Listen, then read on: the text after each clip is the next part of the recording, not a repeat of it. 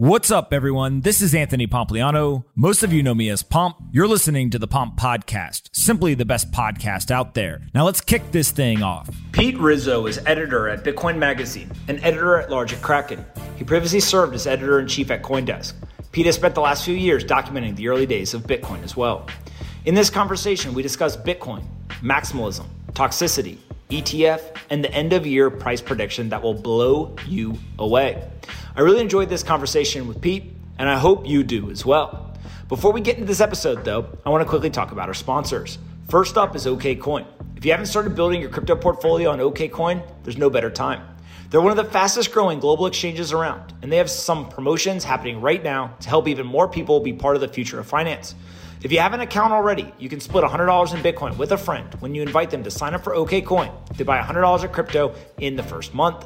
The more friends who sign up and buy, the more Bitcoin you get. And I always recommend dollar cost averaging as a way for investors to have more control over their average price when building their portfolio. Now you can automate dollar cost averaging with completely fee-free daily, weekly, or monthly recurring buys on Okcoin until November 1st. That's no fees at all on your purchases until the holidays. Get started on the web or on their new super easy-to-use app at okcoin.com/pomp.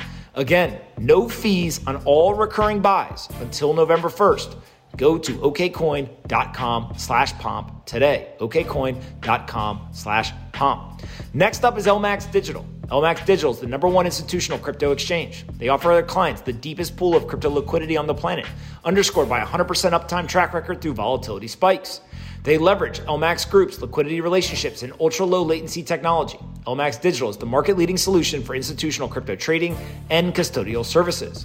They feature a central limit order book streaming spot Bitcoin, Ether, Litecoin, and more. And it's all paired with US dollar, euro, or yen. You can go to LMAX Digital, the #1 institutional crypto exchange. They're secure, they're liquid, and they're trusted. If you've never heard of them, it's because you're probably not an institution. Every institution knows LMAX Digital. LMAXdigital.com/pomp. Again, LMAXdigital.com/pomp. Secure, liquid, and trusted. LMAXdigital.com/pomp. Last but not least is Arculus. Cryptocurrencies offer boundless potential, but who will protect yours? Arculus is the crypto cold storage wallet that combines the world's strongest security protocols with an easy-to-manage app. Unlike other storage solutions that are less secure and more difficult to use, Arculus doesn't compromise security or usability. You can store, swap, and send your crypto all with a simple tap of your Arculus Key card. And with no cables and no USB connections, you're insulated from the thousands of hackers online trying to get at all the digital assets people store in the cloud, so that the only person with access to your crypto is you. You can order the safer, simpler, smarter crypto storage solution at getarculus.com today. Again, getarculus.com today, or go click on the link in the description. All right, let's get in this episode with Pete. I hope you guys enjoy this one. Anthony Pompliano runs Pomp Investments. All views of him and the guests on his podcast are solely their opinions and do not reflect the opinions of Pomp Investments. You should not treat any opinion expressed by Pomp or his guests as a specific inducement to make a particular investment or follow a particular strategy, but only as an expression of his personal opinion. This podcast is for informational purposes only.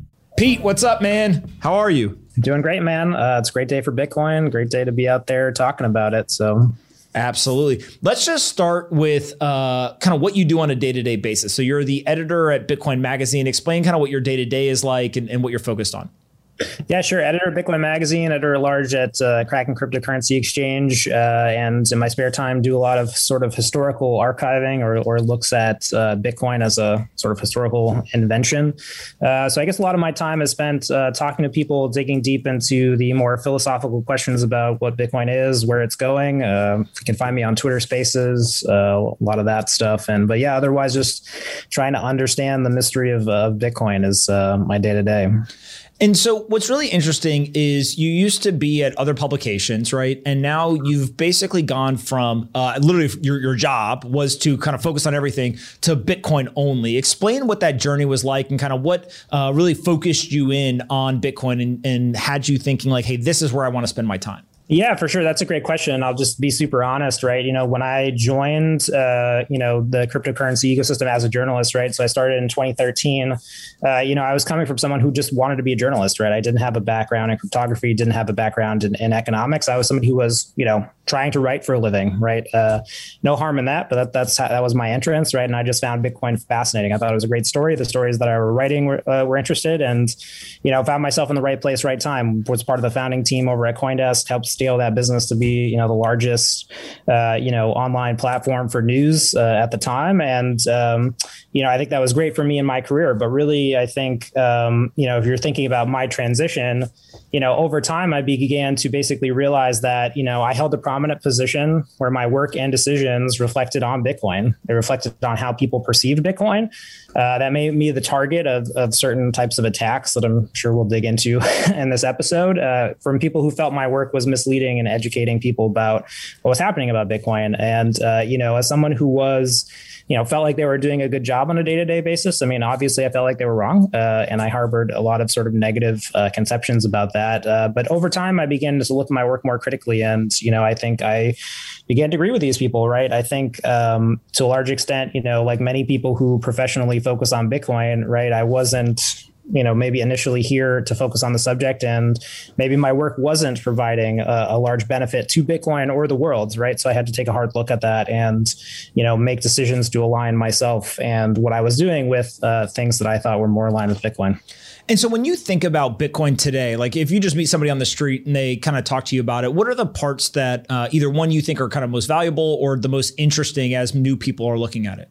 Yeah, sure. I think one of the biggest things is, right, people are often coming to Bitcoin just thinking of it as a speculative asset, right? It's often framed as an investment. And really, I just try to wipe that slate clean. I think where I try to come in with a conversation is Bitcoin is an invention. I've thought a lot about what it means for something to be invented, right? You're literally invalidating some previous law of the world. So you think about flight being invented, every moment of human history prior to the Wright brothers flying above North Carolina. It was a scientific fact that man had never achieved flight. And then thereafter, human beings can fly, and we fly all the time, right? We take it for granted. So I try to frame Bitcoin as this, right? It invalidated this law of the world where prior to Bitcoin, we really needed a government or large institution to help us operate a monetary system. And then thereafter Bitcoin, we live in a time where that is no longer true. We can rely on this technology to, create and mediate a neutral monetary system that has a lot of benefits, compared to the other systems that have been there historically.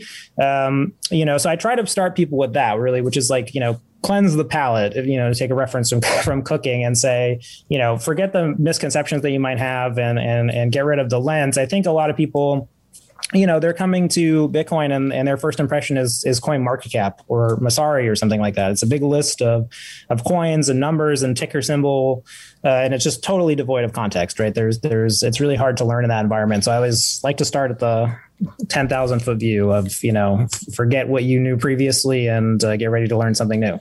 So I find you absolutely fascinating, and I really enjoy talking to you every time we've talked before because I think you and I agree on like the end results. And part of what I don't think we disagree. I think there's just like nuance to how we get from where we are to that end result, which ultimately I like to think you and I are both rational enough to say like, hey, I don't know exactly what's going to happen, but like, here's where kind of like I think the world is going and how it's playing out. One of the things that is one of those nuances that's fascinating to me is you talk about you're either aligned with Bitcoin or you're not, or your actions are aligned with Bitcoin or they're not. But there's no such thing as Bitcoiners.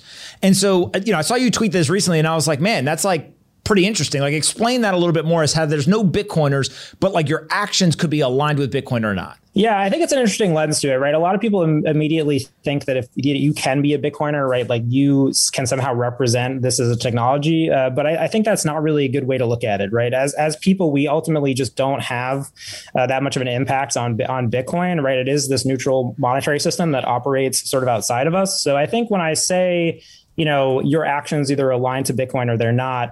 What I'm trying to say is that, I think people look at it as a binary perspective. Oh, this person isn't a Bitcoiner because he said something that we don't like, or, oh, this person isn't a Bitcoiner because he supports these other things that aren't Bitcoin. And I like to look at my life a little bit differently, right? I try my best to align my work with Bitcoin. I try to make sure that, what I'm doing has a positive impact. And, but I'm not a Bitcoiner, like in every sense of the word. Like I'm going to go to the grocery store, I'm spending US dollars, right? I'm not furthering the Bitcoin economy in that moment. So I'm not aligned with Bitcoin in that moment, right? As a philosophical movement that is attempting to make change in the world. Does that make me a bad person? No, it's like at that moment, I'm not aligned with Bitcoin. And I think it's a more nuanced perspective, because I think what we're both sort of arguing about and talking about is this tendency for people who are really involved in Bitcoin to sort of claim some ownership of it and use that as a way to sort of, attack or target other people to try to kind of, I guess, bring them to the Bitcoin side, right? So I guess it's just a different perspective for me, right? I wasn't someone who was initially a Bitcoiner. I was a journalist. I was someone who was,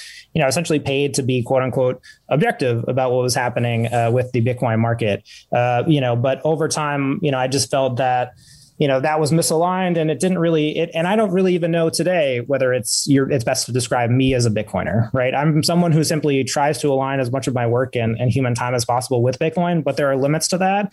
And if you have some idealistic standard, for what a Bitcoiner is, I might not live up to that. And maybe that's okay, right? Like maybe there's a good discussion to be had about how we're both perceiving what is good for Bitcoin. And that's maybe a healthier way to look at it.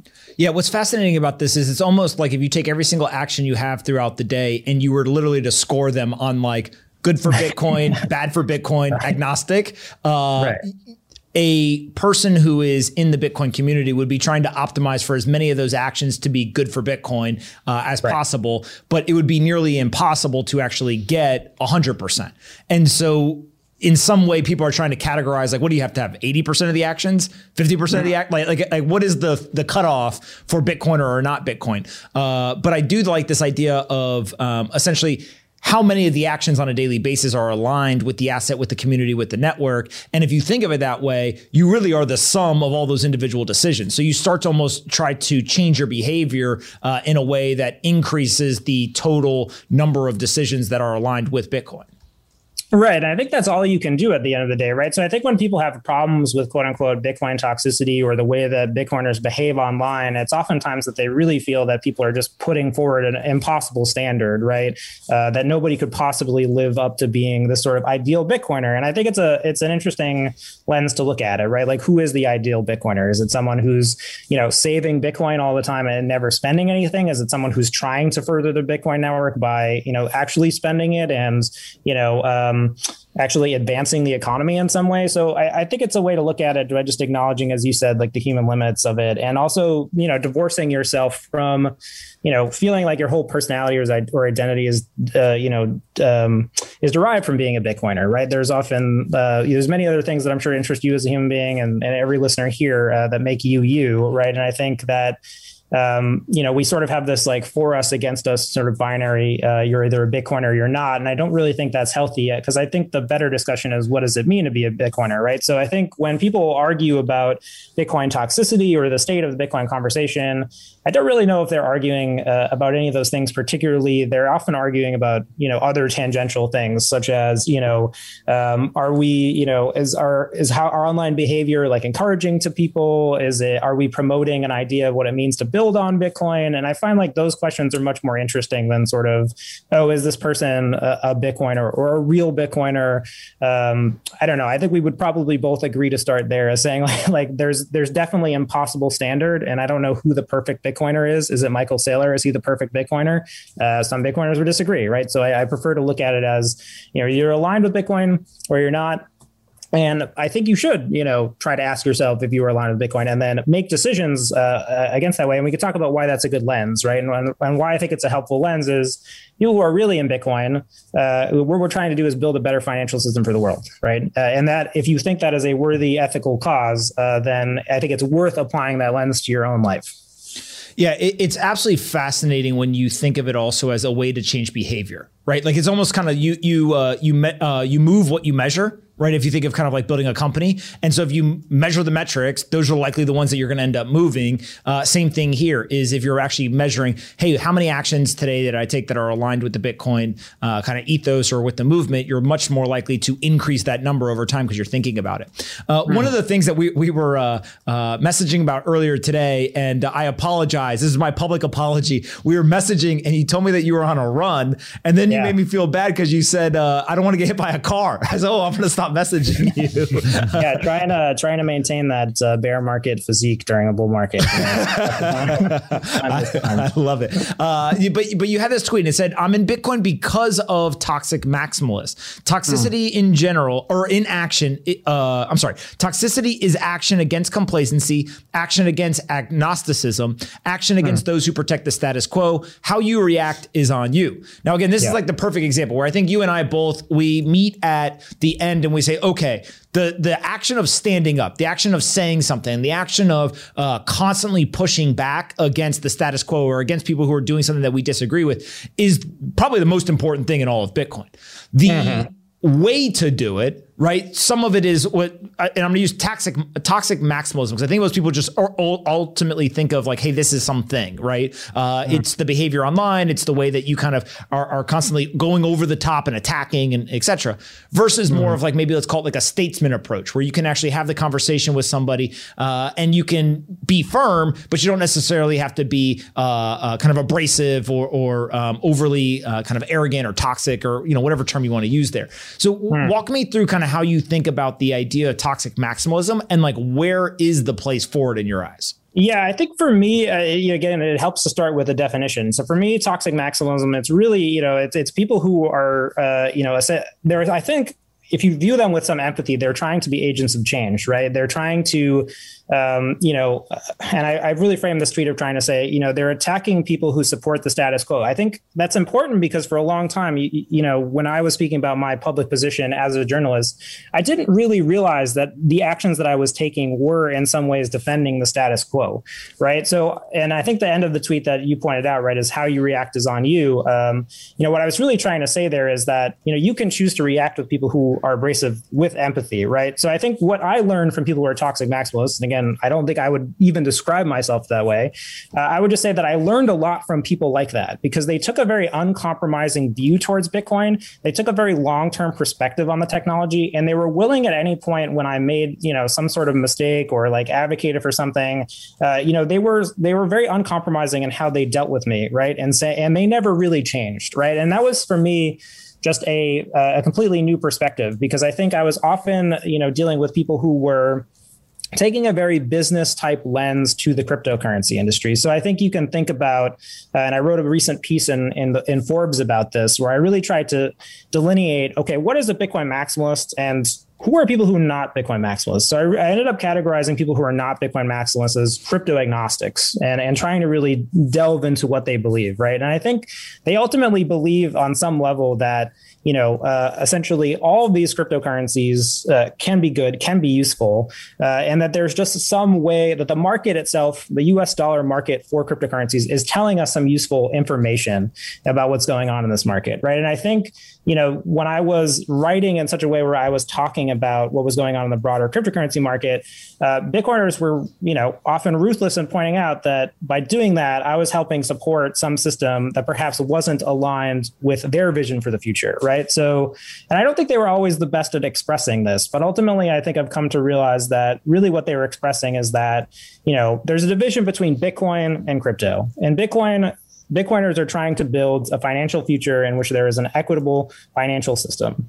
And their critique of the cryptocurrency ecosystem at large is that in many ways it exists to continue to propagate the status quo in which, everything is an investment. We have meme stocks, we have, environment of money printing. And there was another tweet I had about this recently where it was essentially, in Bitcoin, no one is a money printer. In crypto, everyone is a money printer, right? So there are differences between these ideologies, right? And I think ultimately what got me to the place where I could confidently assert that I was a Bitcoiner is really, I took a while to think about, okay, what does it mean to be neutral to cryptocurrencies? And am I neutral to cryptocurrencies? And is it good to be neutral to cryptocurrencies? And, the people who were the most toxic in supporting Bitcoin, the people who were the most abrasive and assertive and uncompromising in their view about Bitcoin were the very people who ultimately ended up helping me figure these things out myself, right? To actually think through this perspective of, okay, I assume as a journalist that all cryptocurrencies are neutral.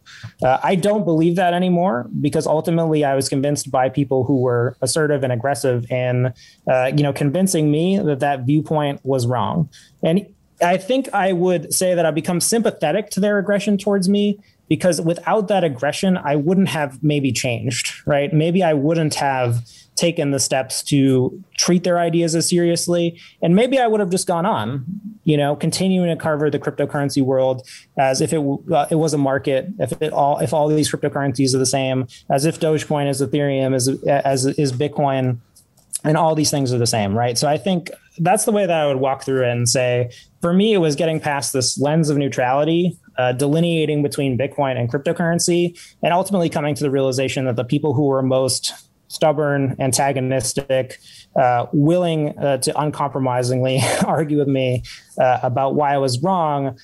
Some people brand those people toxic. And I would just say it's hard to argue that they weren't effective, right? Because they were the people who ultimately, because they were uncompromising, for me, they moved the needle. For me, they changed my mind. And even though, I had to come to that on my own terms, that journey started with being opposed by them, right? There was an equal opposite force. And I think, again, I'm not a toxic Bitcoiner. I think that you don't have to act that way to people, but I would be remiss not to note that this was a very important thing for me in my personal journey. And I think it's a big reason why, Bitcoin has continued to differentiate itself from the larger cryptocurrency world. It's a very hard concept to understand, and a little bit of aggression, might go a long way. So all of that agreed on, could they have been just as effective by simply being nice to you? Or do you think that it was necessary for them to, and I'll use not nice because that can encompass so many different things, but is the effectiveness in that they were uncompromising and persistent and refused to back down? Or is it in the tactics that were employed in terms of, use the overgeneralized terminology, they were assholes? Well, I mean, look, it's tough with behavior, right? You have to take behavior on a case by case basis. I would say that, certainly it was a phenomenon that I didn't see in other places, right? Mm-hmm. So when I saw other cryptocurrencies or cryptocurrency businesses, you have to remember that a lot of these people, were making decisions from a business perspective, right? If you're a business, it's better to sell more cryptocurrencies, right? So I think a lot of the people who were in the business community early on in Bitcoin and who now sort of are crypto agnostic, you can see where the compromises sort of led them, right? And the compromises led them to supporting Bitcoin. Yes, they support Bitcoin, but they also support this other class of financial innovations that, I would argue are, one, much more experimental, two, probably a lot more restrictive in terms of the rights they offer users, and then three, perhaps just speculative investments that should not be considered on the level of Bitcoin, right? And I think when I think about how I arrived at that framing, yes, sure, could people have been nicer to me? I think so, but if I look at the people in the other cryptocurrency communities, oftentimes really, you think about debate structure, right? You kind of start with two ends of the pole, right? And there's negotiation as something in the middle. And I think with Bitcoiners who are toxic, really what they're trying to say is that what is the middle ground? Is your middle ground here that we're going to continue the, fiat status quo and adapt it to the cryptocurrency industry? To me, that's my biggest fear about what's going on in the alternative cryptocurrency in space, and why in my public writing, I've tried to delineate it from Bitcoin, because I do think that human beings, great. We've done a lot of great things, but we're also capable of building highly complex systems that can have systemic errors that elude us for a very long time, right? So I think we have to really ask ourselves, and a lot of my public debates recently, especially with Udi Werthermeyer, have really been about this. If Bitcoin is Bitcoin, if it is this attempt to build a neutral financial system, and cryptocurrency is something else, it's sort of this crypto fiat system, I think we have to understand it, right? We have to try to figure out what it is. And, if we're talking about hostility and aggression towards an idea, maybe that is an idea that is worth being aggressive or hostile to, because we don't really know where that is going, right? We don't really have a firm understanding, I think, of what, even the vision for that system is, right? And I think, at least the toxic Bitcoiners, they have a very clear vision for where Bitcoin leads, I would say, at this point.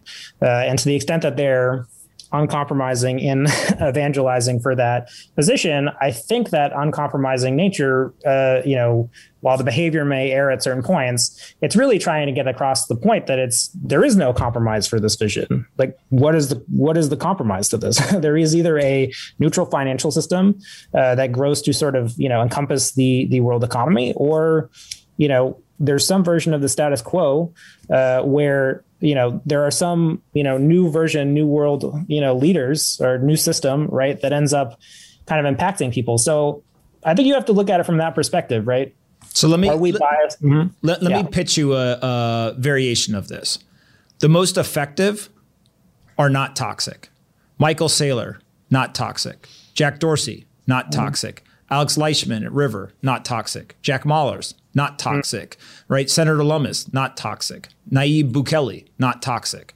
Now, again, I think each one of those in a variety of different ways are steadfast. They're committed. They don't back down. At times they can have uncomfortable conversations, right? If you watch Senator Lummis with the Treasury Secretary kind of saying, why do you need to look at my bank account, to know about cattle or a couch purchase? So it's not that they're not willing to not have the uncomfortable conversations. Right. And I think that's where ultimately it's the standing up, the action, the doing something, the constantly pushing back. We've seen, Jack Dorsey on multiple occasions say to people, well, actually, it's not Bitcoin and cryptocurrencies, it's Bitcoin, or it's not crypto, it's Bitcoin. So still remaining steadfast and kind of drawing the line in the sand and not being willing to compromise on either ideals, ethos, beliefs, etc. But at the same time, I would make the argument that if you're embracing toxicity, you have a natural limiting ceiling. You can't possibly break into the mainstream. You can't have incredible global impact, because what ultimately gets is it goes back to simple things, right? It's how to win friends and influence people. Is you ultimately can't be just an asshole and screw everyone over all the time. Because here's the best part. You know who's toxic? Andrew Cuomo, the governor of New York. And people were laying in wait and they were waiting to screw him over.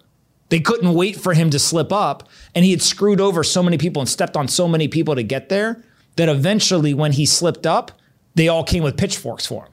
And we've seen this over and over and over again. And so I think that like the nuance, my personal view, right, of this is if we take what most people would label as toxic maximalism and we draw a box and we say, what are the principles? What are the ethos? What are we unwilling to compromise on? And we pull that out. That to me is the value. The wrapper around it is actually, you don't have to yell and scream. You don't have to curse somebody out. You can be just as steadfast. And in some way, I actually think it's more effective, right? When I wrote the piece yesterday, kind of about Sun Tzu, about like, the more that you are aggressive towards someone, the more they dig their heels in, right? The less aggressive you are, and almost the more, again, like statesman you are. And again, this is like hilarious that you and I are having this conversation, because I've dunked on 9 million people on the internet as well. But like over time, I'm learning this of that's ultimately where if we look and say like, who are the people over the last, 12 months who have probably had the largest kind of inflection point impact? A nation state adopted it. Pretty big deal. Now, some people may say, oh, it was toxic compared to other presidents. But he's not cursing people out. He's not yelling and screaming. He's not kind of doing that stuff. He's definitely dunking on the IMF or posting, memes and stuff like that. So like there's like a variation to this. But I think that's kind of the thing that I'm spending the most time thinking about. Now, here's what I will say. I'm willing to change my mind over this as I think about it more and I see more examples and stuff. It just feels like the same things that existed in the legacy world about just building relationships with people and like the ability to communicate information is going to apply here as well. And if we ultimately want, take the Mark Cuban conversation the other night. If everyone had gone in there, just yelled and screamed and cursed and all this stuff, like all it would have done is further divided everyone. But instead, you say, hey, look, we disagree on something. Explain to me your point. I'll rebut it.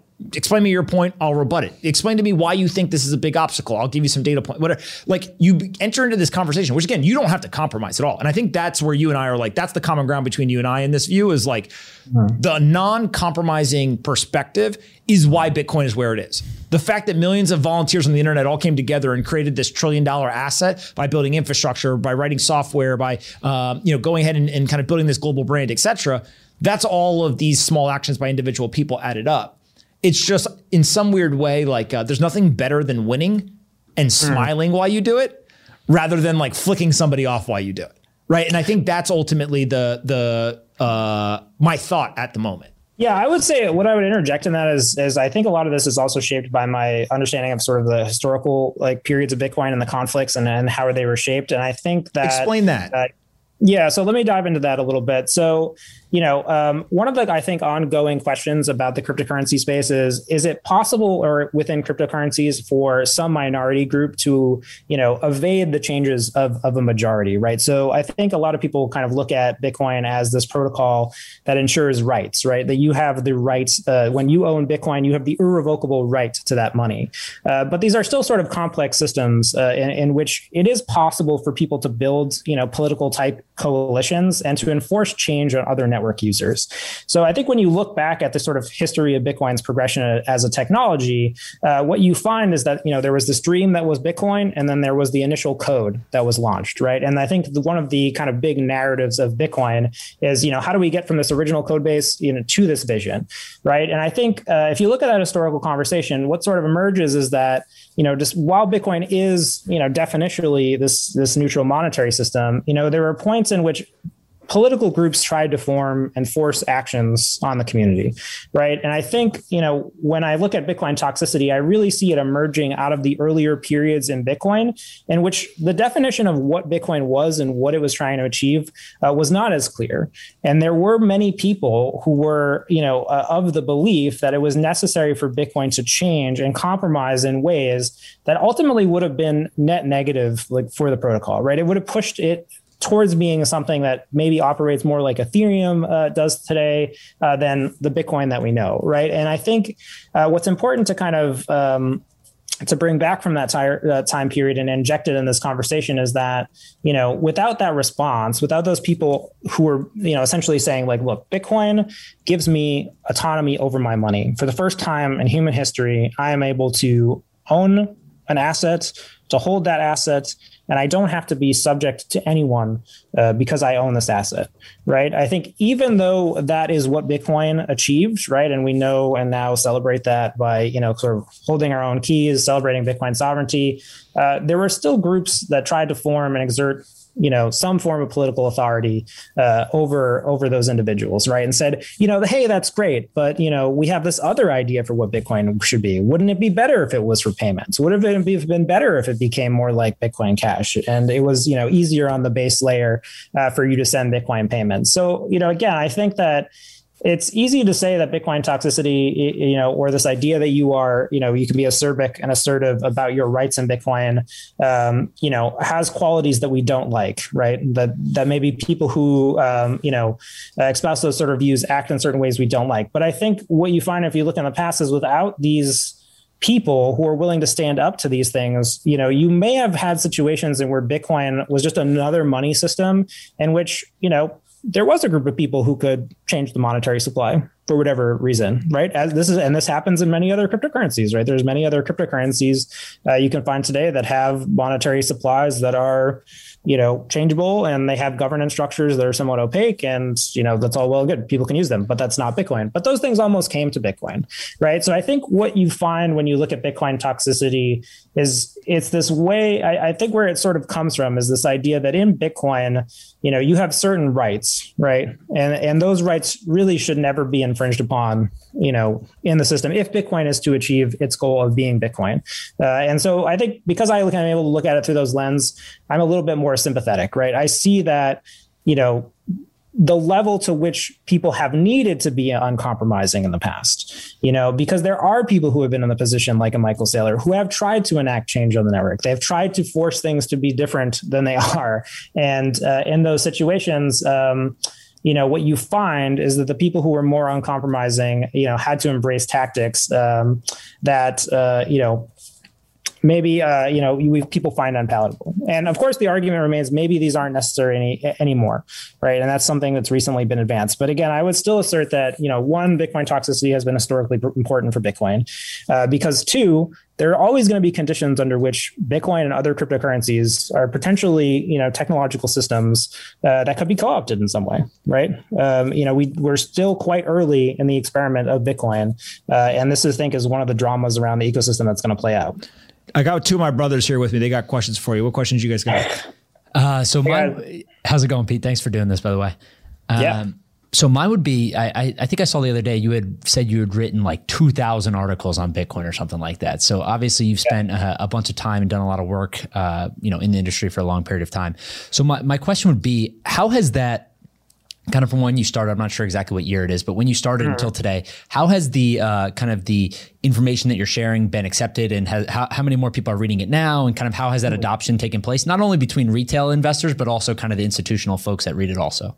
Yeah, interesting. I mean, obviously, in 2013, I wrote my first article for Coindesk about a local Boston area vegetarian restaurant that accepted Bitcoin. So you could imagine that the market for that story was pretty small, and that, if such a thing happened today, it wouldn't be of relevance to the global Bitcoin community, right? But I think it's important to remember that's how small the ecosystem, was back in the day. I often said that in some ways it felt like writing for an early Bitcoin media startup. It was like writing for a local paper that just happened to be global, right? But I think that, in terms of my writing has definitely skewed a lot more towards, towards being, trying to be of interest to the people who are deeply trying to understand what Bitcoin is, right? I think if you take a long-term view of Bitcoin, I think we're still early, but because of that, there are still very serious questions about, how Bitcoin operates as a technology, whether it will be able to achieve its aims. Those are the things that I'm more interested in digging into. So luckily, Forbes, who I write columns for, and Bitcoin Magazine, who I do my more historical research for, they're interested in supporting that.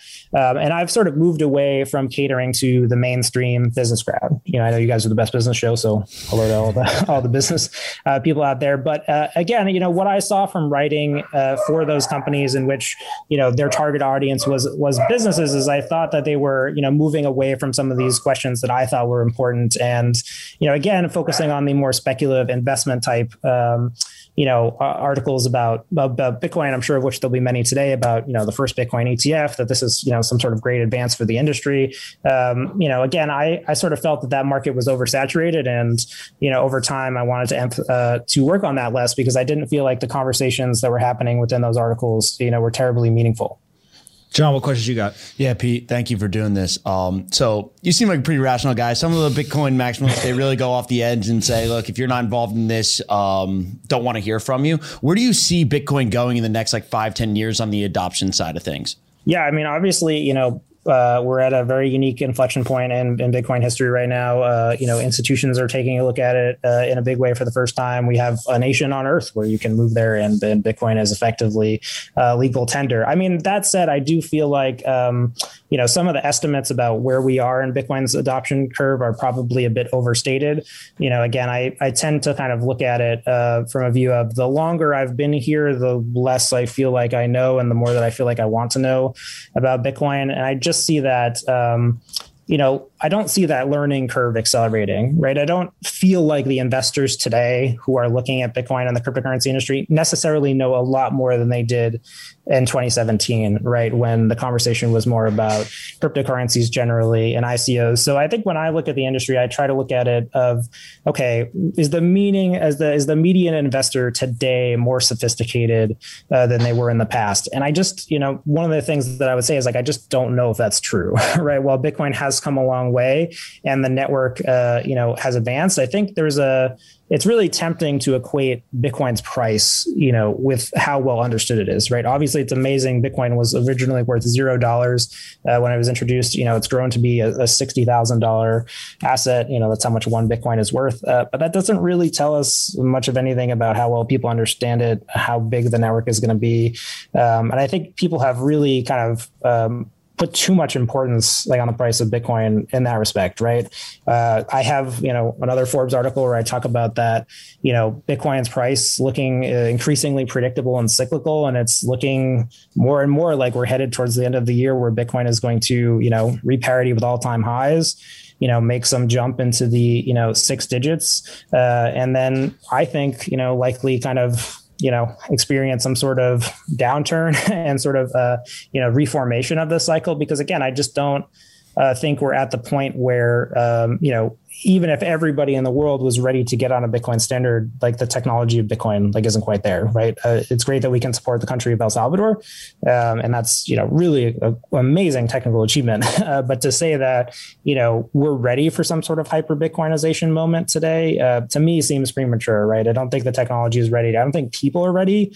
And, so the other question about my work, that's one of the things that I'm increasingly focused on is I think that, when hyper Bitcoinization does occur, I think it's going to be a really destabilizing moment for a lot of people, right? I don't really feel like the average person has really accepted the extent to which Bitcoin may impact their lives, right? And I think that at that moment, I really worry about, okay, what is that person going to feel like when that occurs? Have we done enough to really explain to them what Bitcoin is and why this transition is good? Or are they going to react to it fearfully, right? Are they going to, and you see this in El Salvador, right? There's massive demonstrations in which the political opposition to the president has, effectively weaponized Bitcoin as, part of their partisan strategy, right? One political party is pro-Bitcoin, so the other political party is against Bitcoin. And so I worry about those things on a larger scale, right? Maybe we just see that play out because there are certain people who are incentivized to be against Bitcoin because they don't understand it, because we haven't done enough to evangelize for it. So I think, those are some of the things that I think about, right? I tend to think that we're sort of earlier in the adoption curve. I tend to discount how much the price really means about adoption. And I guess I tend to worry about a future in which, Bitcoin really does take off on a massive scale because, I worry whether people are psychologically ready for that, because I think it does mean a big change to just everything in the world. Pete, before I let you go, now that you are Bitcoin focused, you got a price prediction for the end of the year? You said 6 figures in there. What do you think is going to happen? Yeah, sure. I'll throw it out there. I think we're going to go above 6 figures for sure. And I think that number is going to be a lot larger than most Bitcoiners think it is. I think my personal prediction is that we're going to go probably north of 300. I would say that this is based on my personal opinion that, one of the things you see in Bitcoin is when it really goes parabolic, there's no one selling Bitcoin, right? So what is the Bitcoin price? It is a, number that essentially, the market's sort of looking for a price at which the marginal seller will return. So I view Bitcoin tops as sort of social attacks on Bitcoiners, right? So pop for me, like the top is the moment where you're like, man, I have to sell. Like I have to sell some Bitcoin because, my brothers are going to yell at me. Something's going to happen. I'm going to be sleeping on the couch tonight if I don't sell my Bitcoin. So since most Bitcoiners expect 100,000, I don't think they're selling at that point. Right. So I think the Bitcoin price is going to have to continue going up until some point at which it convinces enough people to redistribute their Bitcoins. So I'm expecting the peak this year to be pretty aggressive. I'm a big believer in cyclical Bitcoin price theory. And I actually really take the side of thinking that we want the Bitcoin price to be more cyclical and predictable. I think if Bitcoin, this 4-year cycle kind of theory, if that breaks down, then I think it may be a little bit less confident in Bitcoin than I am right now. And do you think that those long-term holders are just going to hold it until there's some specific price? Or do you think that they eventually just say, hey, 300K is nuts. This is just keeps going up at vertical and then I got to sell it? Yeah, I think that's one of the big questions, right? So I talked a lot, you have Dylan LeClaire a lot on this program. He writes the deep dive newsletter for Bitcoin Magazine. And, we go back and forth on this a lot, right? And my perspective as someone who's been in the industry for a long time is that, what is the marginal seller? If you really believe that the Bitcoin price, is defined not by people acquiring Bitcoin, but people refusing to sell, then in a top situation, really what you have is the reemergence of the marginal seller, right? Someone has to be selling Bitcoin at some point, right? Otherwise, it's just, you kind of are in a parabolic spot. So I think it's, to me, at least this is consistent with what I've seen in the past tops, is the previous tops were essentially the price was so high that they had to convince the long-term hardened Bitcoin hodler to become the marginal seller, right? Somebody has to provide the market with Bitcoin. The Bitcoin price is just a number. It's looking to kind of coax demand out of the market, and it's going to go up until some point where psychologically, we as long-term Bitcoiners break. So I do think it will be the long-term Bitcoiners, who maybe start to think that they can take something off the table, right? I think the alternative view is essentially that, that's not going to happen. No one's ever going to sell their Bitcoin. I don't know. I think the Bitcoin price can go high enough to convince you to sell. Look, when I started writing about cryptocurrency, Bitcoin was worth $50. So I think it would go to $1,200? No. I watched it go back to $200. Did I think go to $20,000? No, I didn't think it would do that ever. At this point, my capacity for disbelief in the Bitcoin price is infinite.